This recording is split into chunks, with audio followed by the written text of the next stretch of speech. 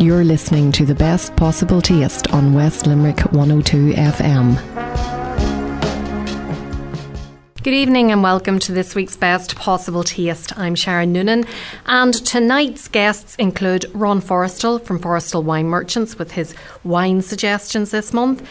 I pay a visit to Kelly's Resort in Rosslare in County Wexford, and I'm blown away, not by the weather, thank goodness, but by the most incredible art collection I've ever seen.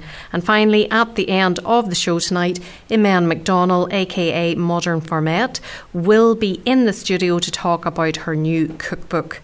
A reminder as to how you can get in touch with me: you can drop me an email to s.noonan@live.ie, or you can tweet me at Queen of Org, as in Queen of Organisation. And as I always say, it's great to hear from you, so please do get in touch. Now, what better topic to start the show off with on a Tuesday evening but a chat about wine with our resident wine guru, Ron Forrestal. Bon appetit. Yummy. Grubs up. Delicious. Ron, you're very welcome to the studio. Thanks, Sharon. And we're going to talk about wine pairing tips tonight, but before we do that, I want to ask you about Cremant, because yes. I drank a nice bit of it there a few weeks ago in Kelly's in Rosslare. Super. And it's not something it's not something I have come across very, very often. It's usually the Prosecco, Cava from Spain, Champagne from Champagne in France. Yes. So what's the story with Cremant? Am I saying it correctly? Cremant, yes, yeah. Well, Cremant is a sparkling. Effectively, it's a French sparkling that's outside of Champagne. So it's produced in a number of areas. Cremant Loire. In France, is it just France? France, yeah, okay. Yeah, absolutely. And Burgundy produce quite a bit, but Loire Valley is the biggest producer of it. It's a certain style, much different to Prosecco. You'll find Prosecco tends to be very fruity and much easier to drink than Cremant tends to be. Cremant tends to be much drier, kind of champagne style of sparkling. It kind of lost out because Prosecco became so popular so quickly. Cava, the Spanish sparkling, has the same issue. It's not as sweet as Prosecco is, which means it's more difficult to drink a few glasses of it, whereas it's quite easy to drink Prosecco. You can stand up at an event and you find yourself you've drank 2.5 glasses of Prosecco in 20 minutes after you've arrived. It's just that's that easy to drink. Easily, whereas Cremant tends to be more aperitif, where somebody has a glass of it before they go in and have dinner. Cava was the same concept, that you'd have a glass of it and then move on. Okay, great. Well, I just thought I'd ask you that whenever. It's hard to find a nice one because they tend to be a lot of different ones. Like, you'd have certain brands of Prosecco you'd recognise from either a supermarket or wherever. Like Delicia or Zonin or Le Marsa, or a few Proseccos that you'd recognise when you see them. But Cremant tends to be much smaller production, so you don't get the same kind of brand association as you get with other Proseccos or even Cavas for that reason. Okay, so what would go well with Cremant then? Because we're going to talk about wine pairing tips, so you might have a couple of suggestions of what goes nicely with it. They work very well with kind of canopies. Canopies where you have those pastry things, or pastry cases with generally light enough-ish kind of fillings. It's to stand up, have a glass of something before you go into dinner, or while you listen to somebody talk about fashion or whatever the case may be. Okay. That's where it is. So, wine pairing tips then. What's your first wine pairing tip? Well, the biggest tip is drink what you like, as in find something you like. But I suppose the best thing that I can impart on you is that pick a half a dozen things that you like. That suit certain occasions. Be it like pick a nice couple of whites, a nice sparkling, be that Prosecco or be it Champagne, whatever you feel like, and a couple of reds. And something maybe at the end of a meal. Like have a portfolio of wines that you drink, in opposed to having New Zealand Sauvignon Blanc, which will go at everything. And it does, because if you like it, it'll go at everything. But I suppose just pick a handful of things that you become comfortable with and make a conscious effort to find them. And do you mean then to have to pair them to different courses of a meal on the same night, or do you mean like have one on a Friday night and have something different the following Friday night? Because we do tend to get a bit set in our ways, don't we? Oh, absolutely. And that's for a number of reasons, because the particularly wines that are bought in shops tend to push the same products all the time, and the same style of products particularly. perfectly all the time.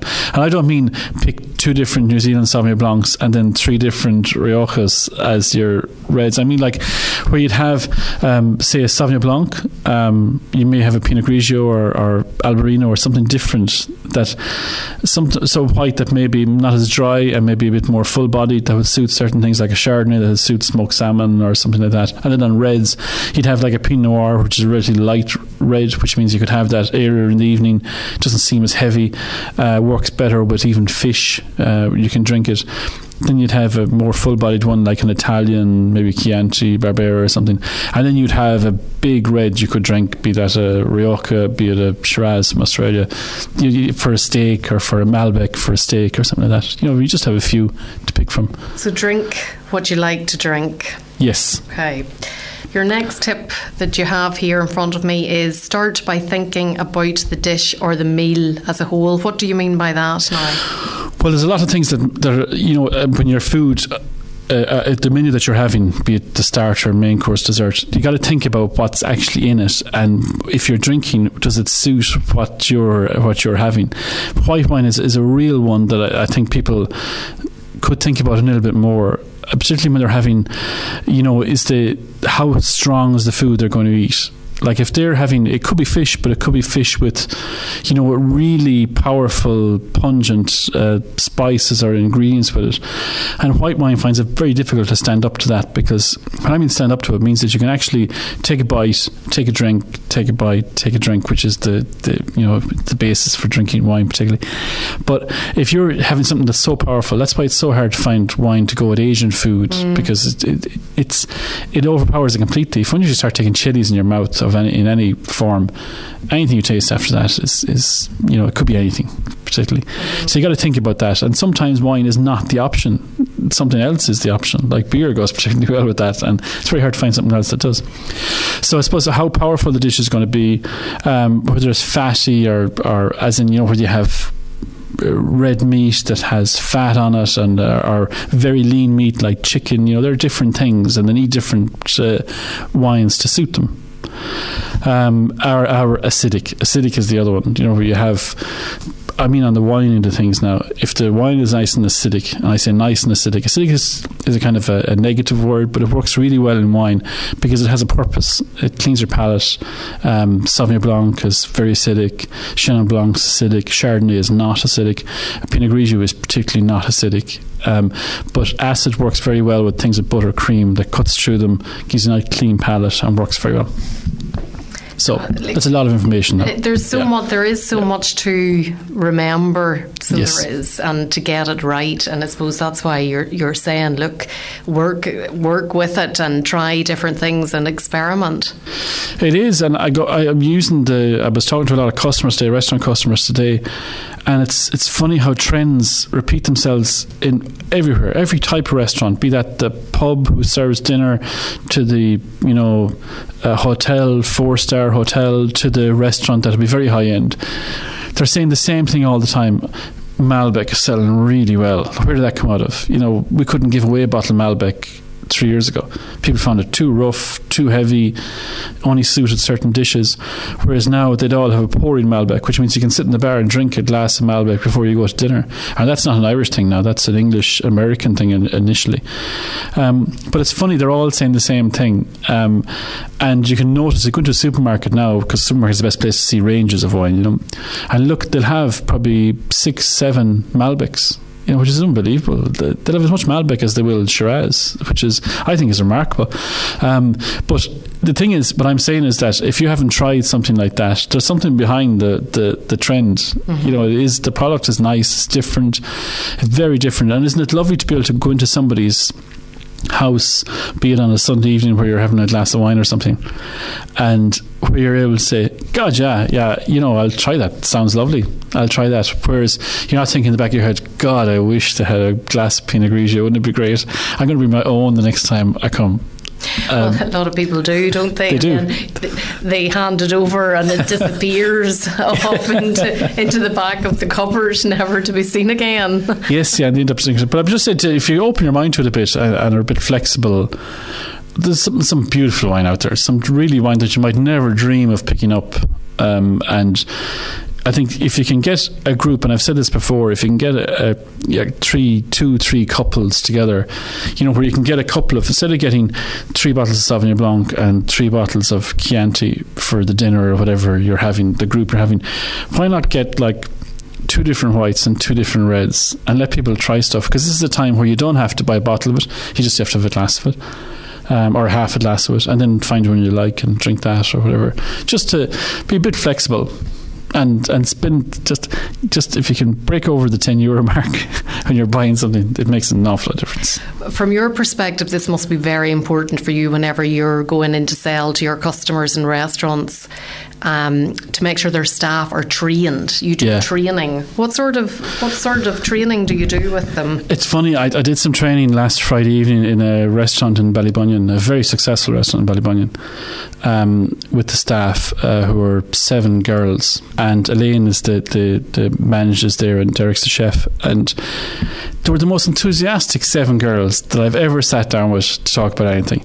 Now, they had, some of them had a little knowledge, some of them had more, some of them had very little because they're very young. They've never even drank wine, ever. Some of them had drank white but never drank red.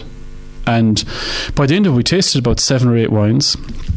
And we were spitting about and everything, because I told them that you have to do that, because if you taste a couple of them, there's no point tasting anymore. But it's amazing. We got 2 of the girls who had never drank red before to drink red, to taste 2 different reds. And they thought they were very nice. Yeah. They mightn't pick them again, but they've got over that hurdle of the perception that they had in their head that they didn't like them. But and I was talking to the owner yesterday, and he said we had a great weekend. We had a great weekend because I heard one of the girls talking to somebody about something they tasted Friday evening. Somebody had asked them, what would I have? A nice bottle of wine. And she said, you stood up for 30, 40 seconds telling someone to try this one, because we tried that yesterday evening and it was really nice. Fantastic. Now, that helps me more than it helps them probably. But, it really helps me sell wine to somewhere like that.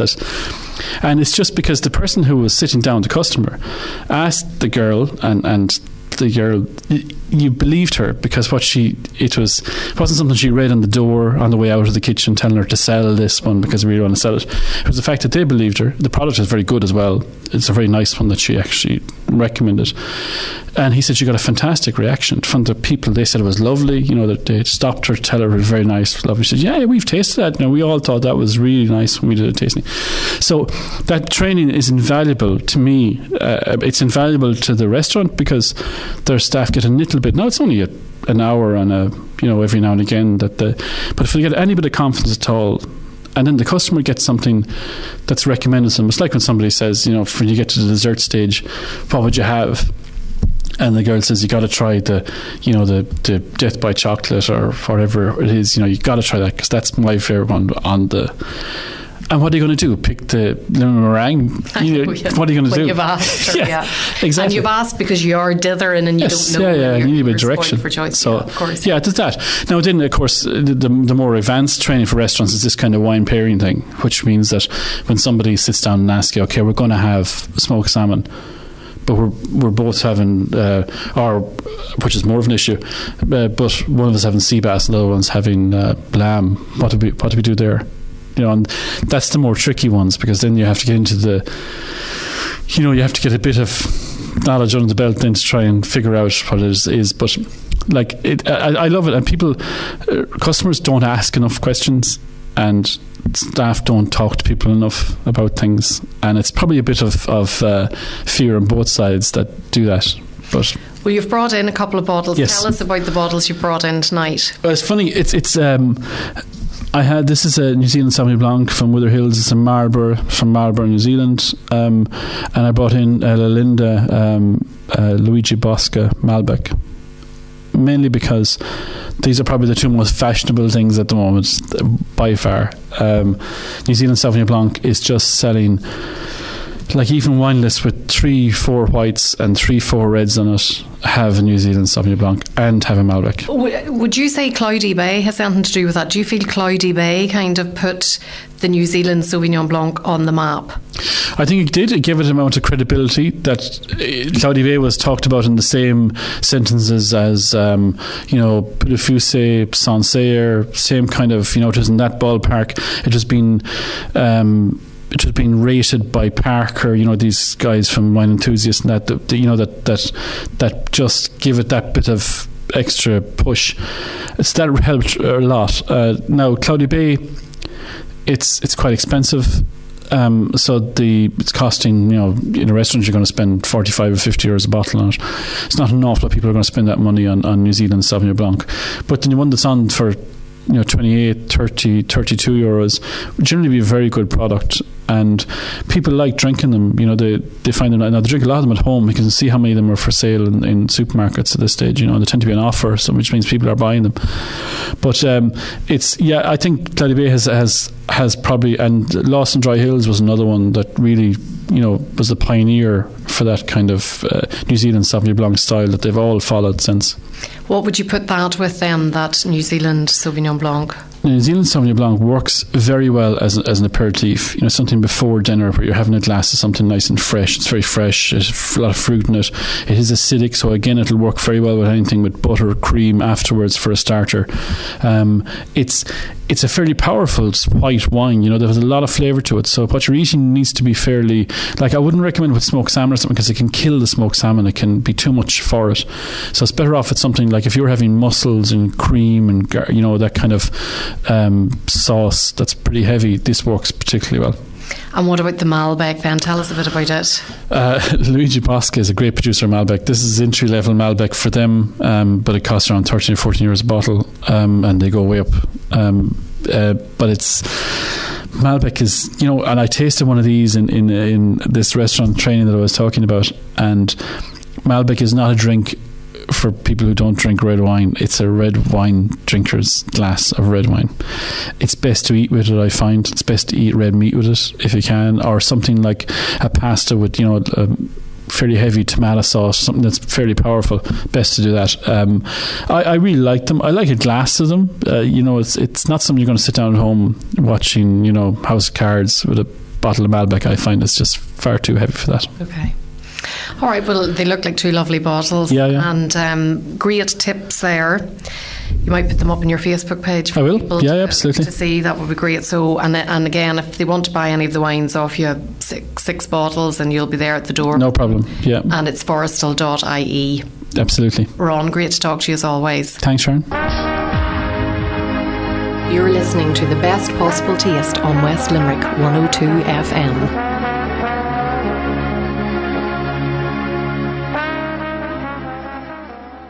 Welcome back to the best possible taste. I'm Sharon Noonan, and just before the break this evening, Ron Forrestal was here in the studio sharing his fantastic wine recommendations.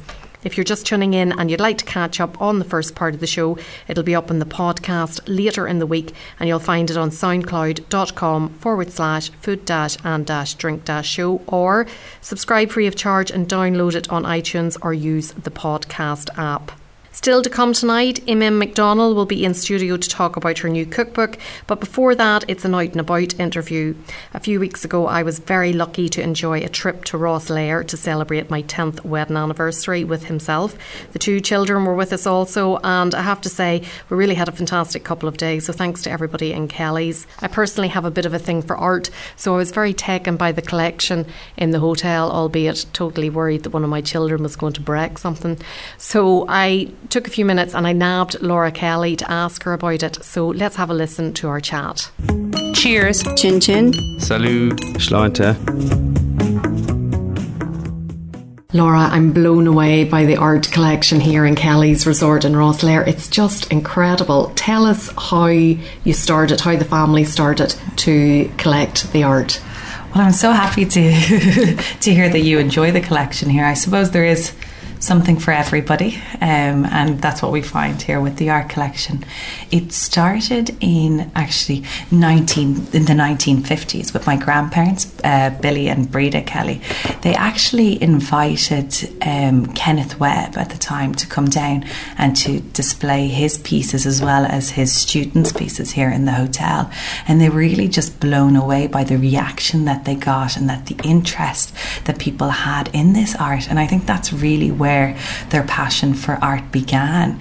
And at the end of the exhibition, they ended up buying a lot of the paintings that were on exhibition in the hotel. So I suppose you could say that was really the starting point for Kelly's and the art collection.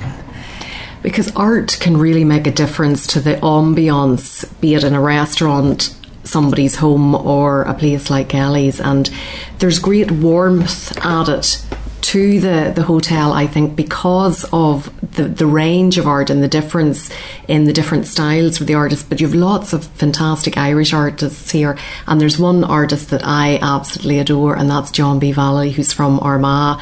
Oh my God, those oil paintings that you have, and they're huge. We do. We're very lucky, I have to say, to have a lot of John B. Vallely paintings here in Kelly's. Actually, the history of having the Vallely paintings here in Kelly's was that it started off in the 1960s. The Irish Arts Council wanted to promote Irish artists within the country, really. And what they did was that they set up joint ventures with hotels like ourselves, where they went on to jointly purchase paintings. And it was really through this scheme that my grandfather and my grandmother would have discovered Vallely, and they would have bought many paintings through this scheme. After my granddad passed away, actually, they probably bought over 20 paintings through this scheme jointly with the Irish Arts Council. However, following my grandfather's untimely death in 1977, my granny, who's a very great businesswoman, and she just was very passionate about art, she actually made it her mission to buy back all the paintings, the half that the Arts Council had, which meant that the hotel, it was part of our own personal collection then after that. And it's really through that Vallely would have been one of the major painters that would have been discovered through that, along the likes of Morris McGonigal also. I don't know if you know, he would have been one of my grandparents' favourite artists at the time. We actually have a private dining room dedicated to Morris McGonigal around the back of the hotel, where we do private functions. Another person through that scheme would have been Nora McGuinness. So there was a lot going on back then already. But you're right, it really does trigger something within people, and I think it really adds to Kelly's. It's nearly part of the identity of Kelly's now at this stage. And you have people who arrive at the hotel and they don't know anything about art, nor do they know that we have quite an extensive art collection. And you find people who might have never considered art before starting to comment and interested. And I always remember my father saying, because for a while there was this painting on the end wall, and it was a white canvas, and it had a big orange, it was a column in it actually, and it had a big orange block that looked like it was leaking, and it was the biggest talking factor of the hotel, because art is so objective that either you like things or you dislike things. But to us, what's interesting is that even if you dislike a painting, it's triggered an emotional reaction within you that has caused you to discuss it with someone. As Dad said, the man came up to him and goes, "I really don't like that painting." And Dad said, "Okay." He said, "That's fantastic." And he was like, "What do you mean it's fantastic?" He said, "When have you ever spoken to me about art before?" And he said, "Never." And he goes, "So that's fantastic. You don't like it. That's great. You formed your own opinion on it." And I think that's where the fun of art comes. There's something for everybody. Have you any idea how many pieces are in the collection? And of course, we must point out that the collection consists of paintings, photographs, sculptures, bronzes. There's more to it than just the actual paintings. I suppose we also have the crockery in the hotel. Googie would have been commissioned to do the crockery in the hotel. Our menus were commissioned and designed by William Crozier. So yeah, actually you're right. You've encompassed into everything. You've built up a really good relationship with a number of Irish artists that, it has kind of overlapped from the art on the wall to, as you say, the menus, and you have a couple of suites as well that are named after some artists. We have our Tony O'Malley suite, and also our William Crozier suite, who would be dedicated to two very well, like, artists that we really respect and always have within the hotel. The other artist that I want to highlight is Neil Shawcross, because he's another Northern Irish artist, and people might recognise his art because he would do Campbell's soup tins or Heinz, and he actually then has done a painting of your own wine. Yeah, of my mother's wine. So my mum's from Châteauneuf-du-Pape, and they're from the vineyard, the Clos du Pape. And Neil Shawcross is just a fantastic man, and we love meeting him every time we see him. But he's done some fantastic pieces for us in the hotel, and that being one of them. And he's just such a lovely man. If you had to pick a favourite piece, do you know which one it would be? No, and people ask me this all the time. I really don't know. And you know what surprises me is that it changes, and I do often have favourite paintings maybe on a specific day, but the next day it mightn't be the same favourite painting. I walked through the dining room today. I think at the moment I love the Louis Le Brocq in the dining room. That's one of my favourites now, I have to say. But then some days you walk through and there's other paintings that just, I think it really depends on your mood and how you feel on the day, that I just find it changes all the time which one's my favourite one. I mean, even I think the painting that we get a huge reaction to is the pink bunny rabbit at the front reception. So it's by Jerry Biche, who is a French artist. But it was just, actually, Dad was passing a gallery in France. He was just walking. I mean, he's not well known here, nor would he be huge over there, but Dad was passing a gallery and saw this huge pink rabbit in the window. I was like, I have to have that. He just fell in love with it, and he ended up getting it from the hotel. But it's funny because it's got a lot of the children involved in art a little bit, that rabbit, because every little girl wants to be taken, their photograph taken in front of this giant rabbit.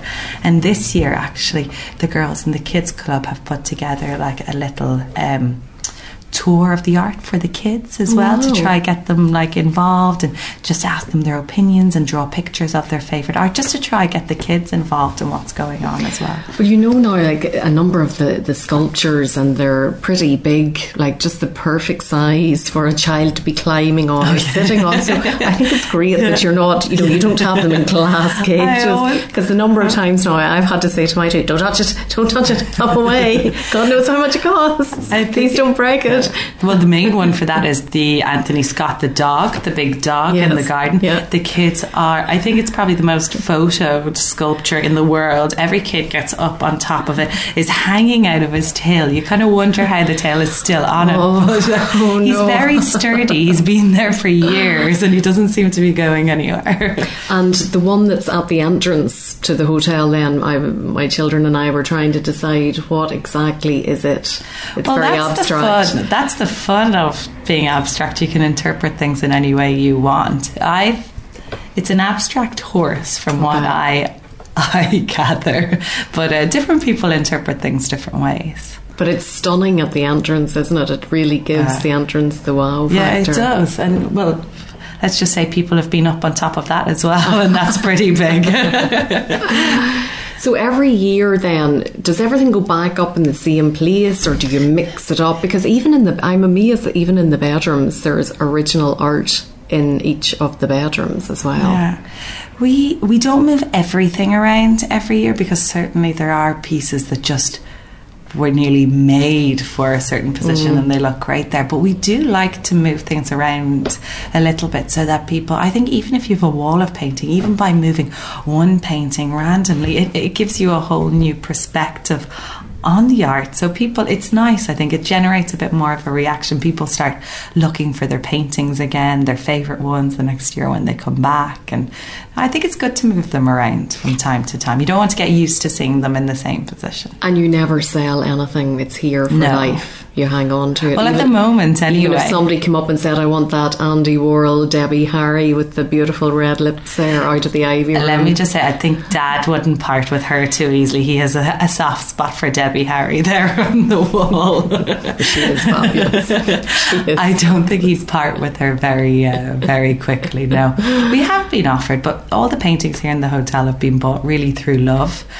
It hasn't really, not so much as an investment. It was never looked at as an investment. It was more looked at because of the love and the passion for the art. So at the moment, no, we don't plan on selling anything in the future. Who knows? But as I say to Dad, I give out to him because I say, between my grandparents and between you, you've left me no wall space. What am I meant to do when I want to add to the collection? So I'm not sure what we're going to do. My mother would always say, you'll find a space for it. There's always a space somewhere. You'll always find a nook or cranny.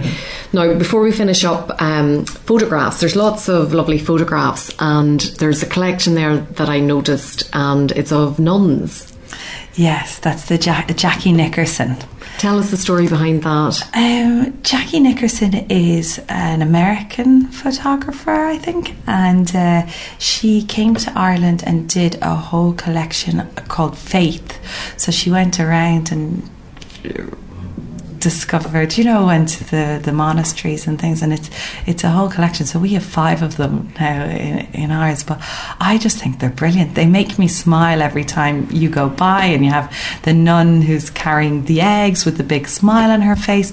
But what's amazing is that actually the collection was done not that many years ago, but people have come to the hotel being like, I know that lady on that picture, I know that nun or that priest, and people know them or were taught by these people, and it's just so interesting. But that's something that the Faith collection with the nuns is something that definitely a talking point in the hotel. And the other photographs of Kelly's back in the day, and you can look at how it has changed over the years. That must be a lovely collection to look at. I suppose it is. Well, they would have been personal photographs taken over the years by family. My great-grandfather was an avid photographer, so a lot of the photography, the old pictures that you see, a lot of them would have been him that would have taken them. But I suppose we're 121 years this year, so there's a lot of history and a lot of photographs to be taken over that many years. I loved the one of somebody was getting out of a boat and they're actually on the back of, is it over that's there? My it's just grandmother. There. Oh, it is that one. Yeah, I saw that earlier. Yeah, that's fabulous. That's my grandmother being taken out of the boat. and it says transfers by, there's a little caption on it, transfers by by Billy Kelly. Yeah. That's a cool photograph. It's lovely. Yeah. It's just lovely to walk around and to look at them and just take time out and just absorb the different colours, the different themes of them. I've really enjoyed it, so thanks very much. No, you're welcome. I'm so happy to hear that you enjoyed. You're listening to the best possible taste on West Limerick 102 FM.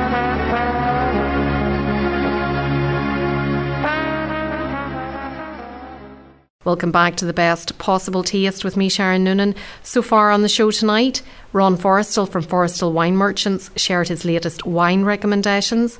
And just before the break, I was out and about and was in awe of the absolutely incredible collection of art that adorns the walls and the grounds of Kelly's Resort in Rosslare. Don't forget, if you've missed any of the show so far, it will be up on the podcast later in the week, and you'll find it on soundcloud.com/food-and-drink-show, or subscribe free of charge and download it on iTunes or use the podcast app.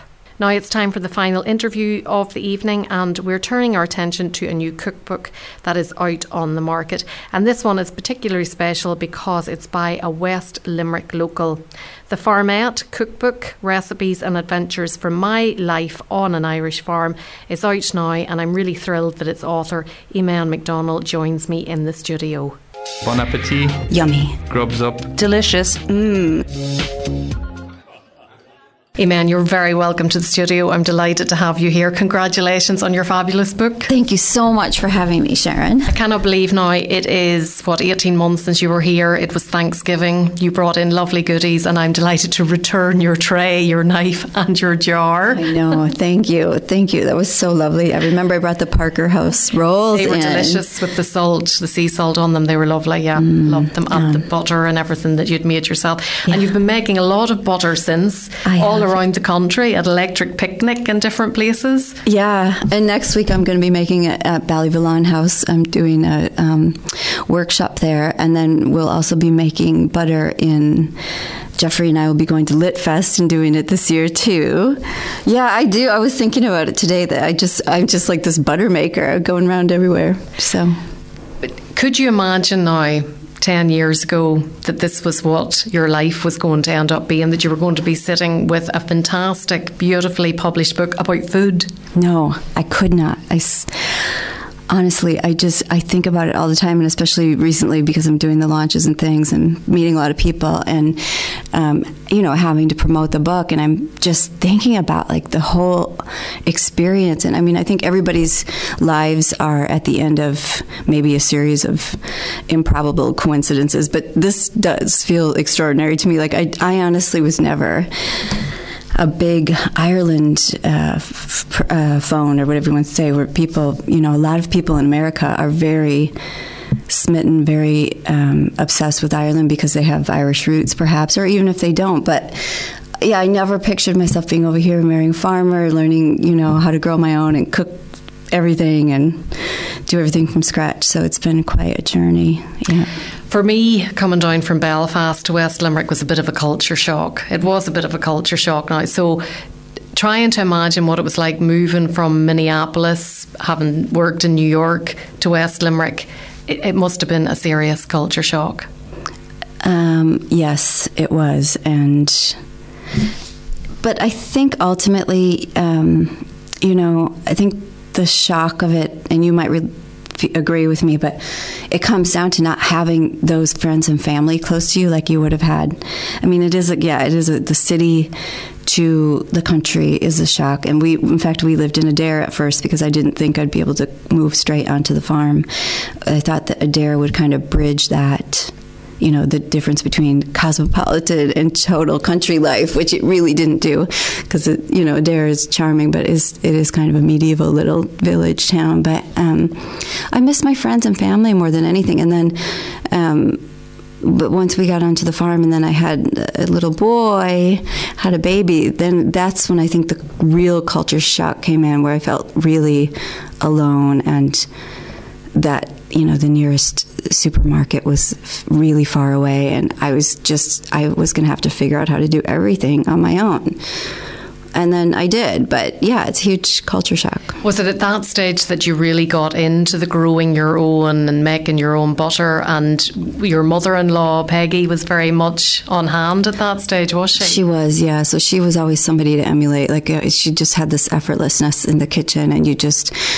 I would always be looking at her going, okay, so because she was a teacher, she did grow up on a farm, but she was from she was from Cork, and she had to come and assimilate into the MacDonald family farm. And she's a blow-in. She was a blow-in, as you say. Blow-ins, yep. Yeah, but somehow she would she in the kitchen, she was just had this really calm nature about her, no matter if she was cooking for 2 people or like 50, it was always the same. And I always just was trying to crack that, like figuring, I'm going to have to be like that eventually, which seemed like such a huge challenge, and it still is. I'm still not anything close to Peggy, but she did teach me a lot, and I miss her so much.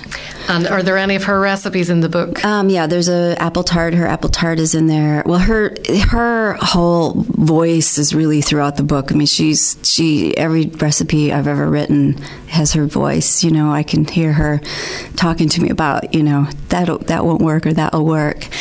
But her gooseberry jam is in there. Peggy's gooseberry jam, Peggy's apple tart, the lovely Irish country salad. I'm not sure if they do that as much in the north, but one of the first things that she actually served to me, which is really just simple, was this just beautiful country salad of like a potato salad and a little ham and boiled egg and tomato and that kind of country salad thing. And that's not something, that's not very difficult, but simple things like that, you just brings her back home to us.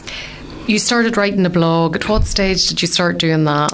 Okay, so I started writing the blog in 2011, I believe, or 2010. Actually, let me think about that here.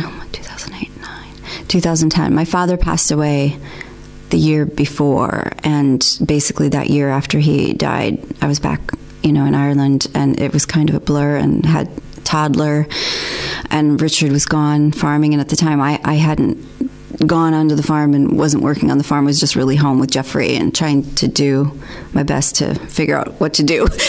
You're on the internet, like a lot of us. Yes. Just after we have kids, we were on the internet, and probably the iPhone and everything wasn't around then so much at that Not time. as much. I think I had a BlackBerry. I did when I moved here. I had a BlackBerry, and I was like, I was breastfeeding with BlackBerry too. But I was alone. I felt really lonely, and really it was a way to reach out and see if I could connect with other women, whether they be farming or just, as you say, just connecting.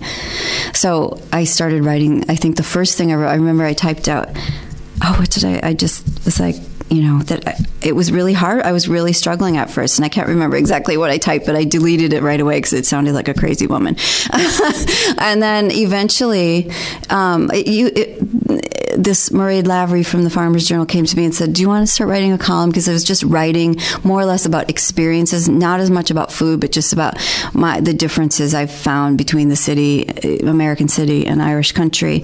She thought was funny. Like, I went to a fashion show, I won't say where or whatever, but and a woman asked me if I was horsey, and I didn't know what that meant at the time, and I really was offended by it, and I wrote this whole big funny thing up about it. Mairead thought that was hilarious, so I started doing that, and then eventually, of course, the food thing. I was driving ungodly distances to go into town and do shopping and get things that were convenient food, like there's La Cucina pizza. I would drive into Limerick and get that because I wanted convenient. This is way back, and eventually realized that I'm not going to be able to sustain that. I'm not going to be able to drive in and out. I've got a whole farm here in front of us, and took an organic growing class, and when I sort of never looked back. I just started growing and doing so much of our own stuff on the farm. You're clearly very passionate about it now, so whenever you look back and think about the distances that you drove to get those foods, do you shake your head? I do. Horror? It just really, it kind of boils my blood a little bit, because first of all, it's just this terrible carbon imprint, and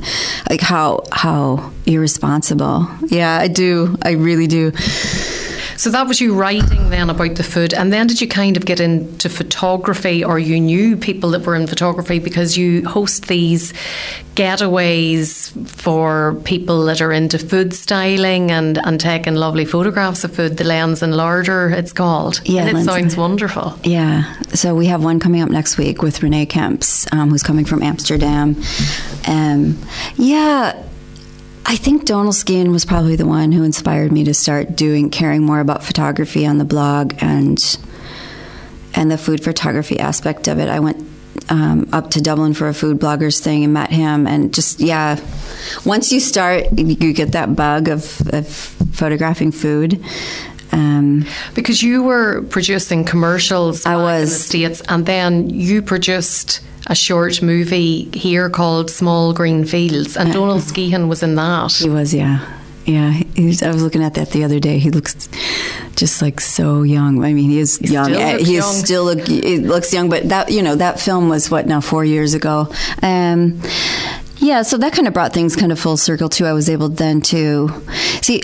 What had happened was I was doing so much food at home on my own and stuff like that, but then I was meeting all these artisan producers and farmers and things just through the food blogging circuit, and it was just like this quiet providence of real Irish food that was just so intriguing to me. And I felt at the time I'd pitched some articles. I was very brazen, and I thought, I got the editors for the New York Times emails, and I pitched some pieces on Irish food and how incredible it was, and you wouldn't believe it, and this, and of course, they were just like, whatever.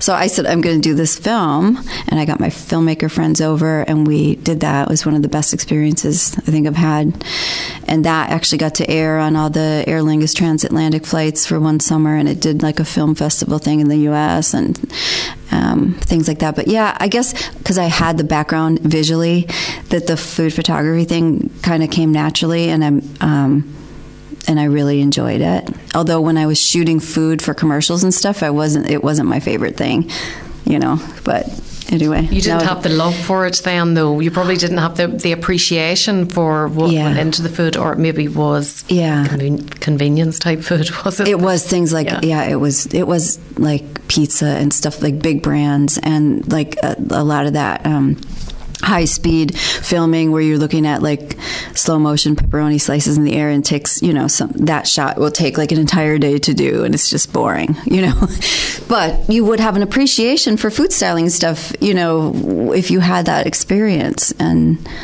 so I shot my book and everything too. I mean, I photographed the book there. Did you do these photographs yourself? I did. Yeah. They're fabulous. I love the cover now. You didn't take the cover because you're didn't. on the cover. Geeta Kennedy from, actually, if I can say, she's from Limerick. She's a fantastic photographer. She's originally from Denmark, but she's married an Irishman.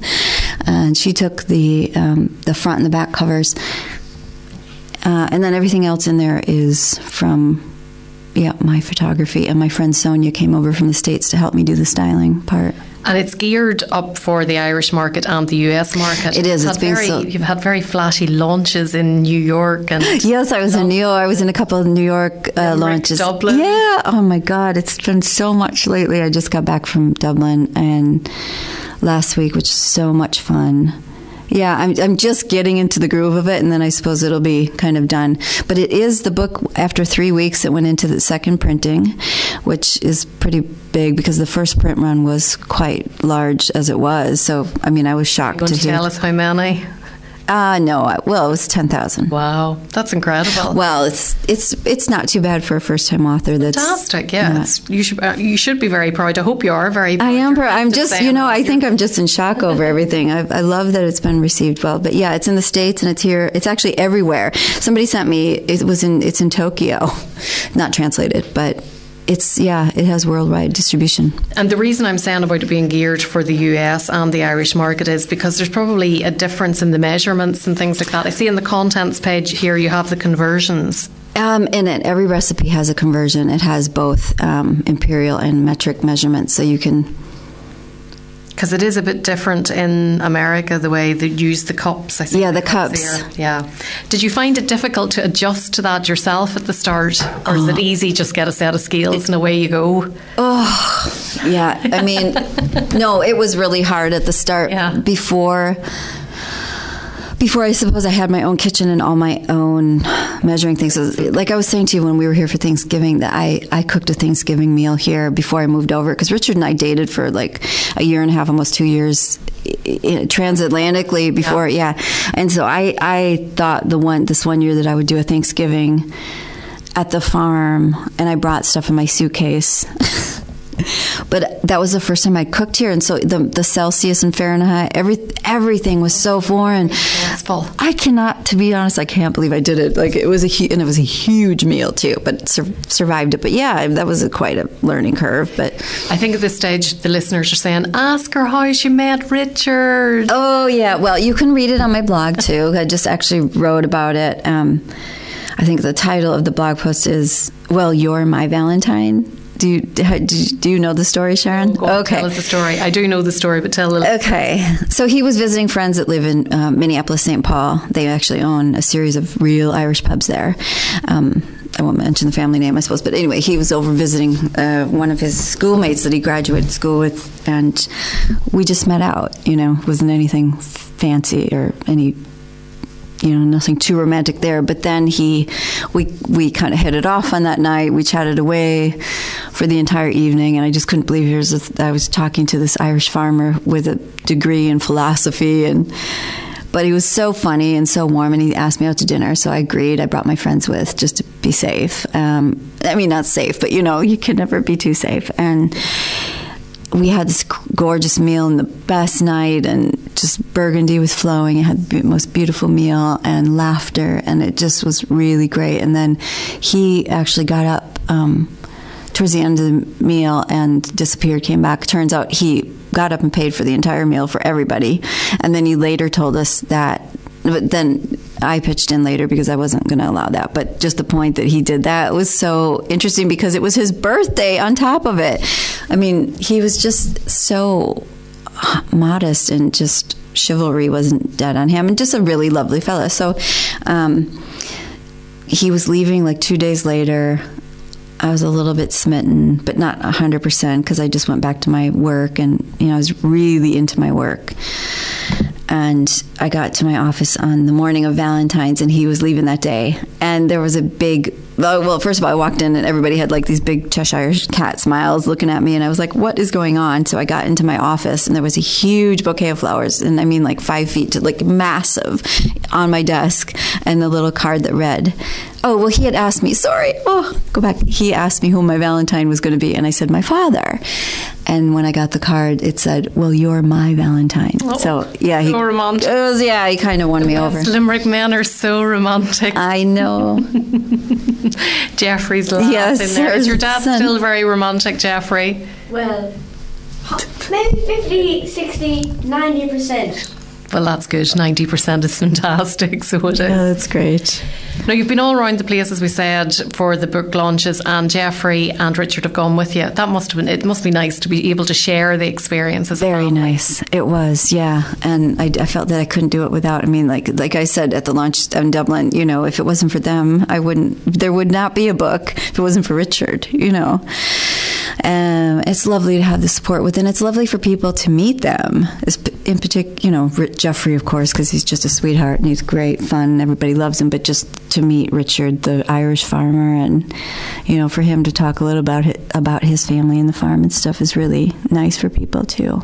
And you're going to be at Litfest. Tell us what you're up to at Litfest. Okay, so I'm going to Litfest. Jeffrey and I are doing a campaign with Kerrygold called Create with a K.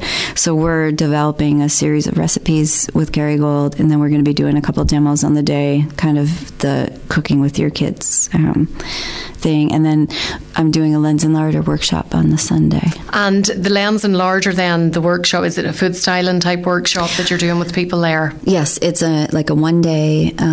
I think Litfest is charging like €20. So it's basically like an afternoon, like 3.5, 4 hours with Yvette Van Boven. And she's in Amsterdam, a Dutch photographer and stylist and illustrator, and her husband, who's also a photographer. So it's going to be more of like a seminar type thing rather than a hands-on. So there'll be like a multimedia presentation, and Cleena and I will be on Cleena Prendergast. Well, yes, tell us about Cleena, because you haven't talked about her. And she's your partner in crime. And just to let listeners know that Ballymaloe Litfest is the 20th to the 22nd of May. Yes, and the Lens and Larder is on the 22nd. And Cleena Prendergast is my amazing partner in crime for Lens and Larder. She also has her own, her own Cooking with Children series of beautiful films called Breaking Eggs.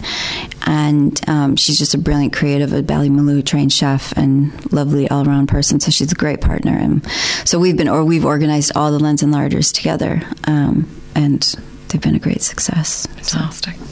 It's just amazing what you've done, like to come from the producing commercials to the farm in West Limerick, to writing the blog, to be doing workshops, all these recipes. And I have to, whenever you were talking there about your mother-in-law and about her calming influence, I remembered one of your blogs about the barbecue, that you'd organised a barbecue at the house, and you looked outside and it was raining and you were just fraught, like it was a disaster, whereas like we have barbecues it has to rain to have a barbecue in Ireland. I thought that was very funny. It was very funny. That was a good one. I remember we get on with it. That's what was told to me, and I was in tears. I couldn't believe it. So what is next for Eman?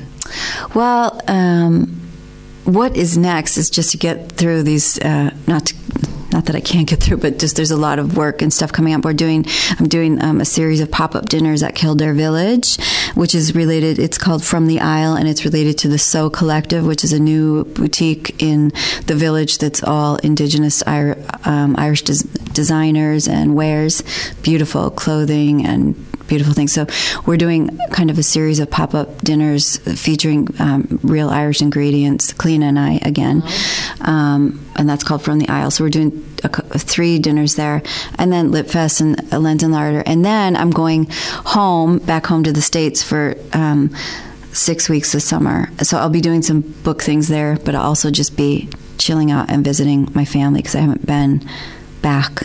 I didn't get to go back last summer, and so that's kind of it. Besides, we have this little film thing that might be happening, but we're not going to say it. No, we can't. We can't. I'll come back and tell you more about that another time.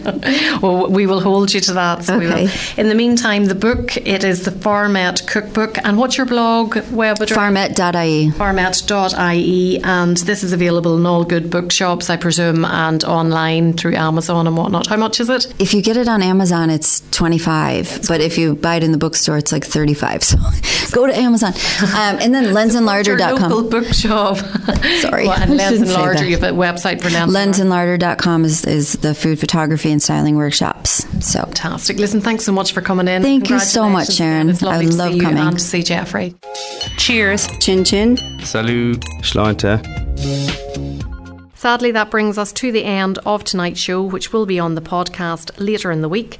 soundcloud.com/food-and-drink-show, or subscribe to it free of charge on iTunes, or use the podcast app. Thanks so much for your company, and to all of this evening's guests, Ron Forrestal, Laura Kelly and Eman McDonnell. Until next week, bon appetit. Do you want to get in touch with the best possible taste? Do you want to come on, share a recipe, review a cookery book, or just have a general chat about what you like to eat and drink?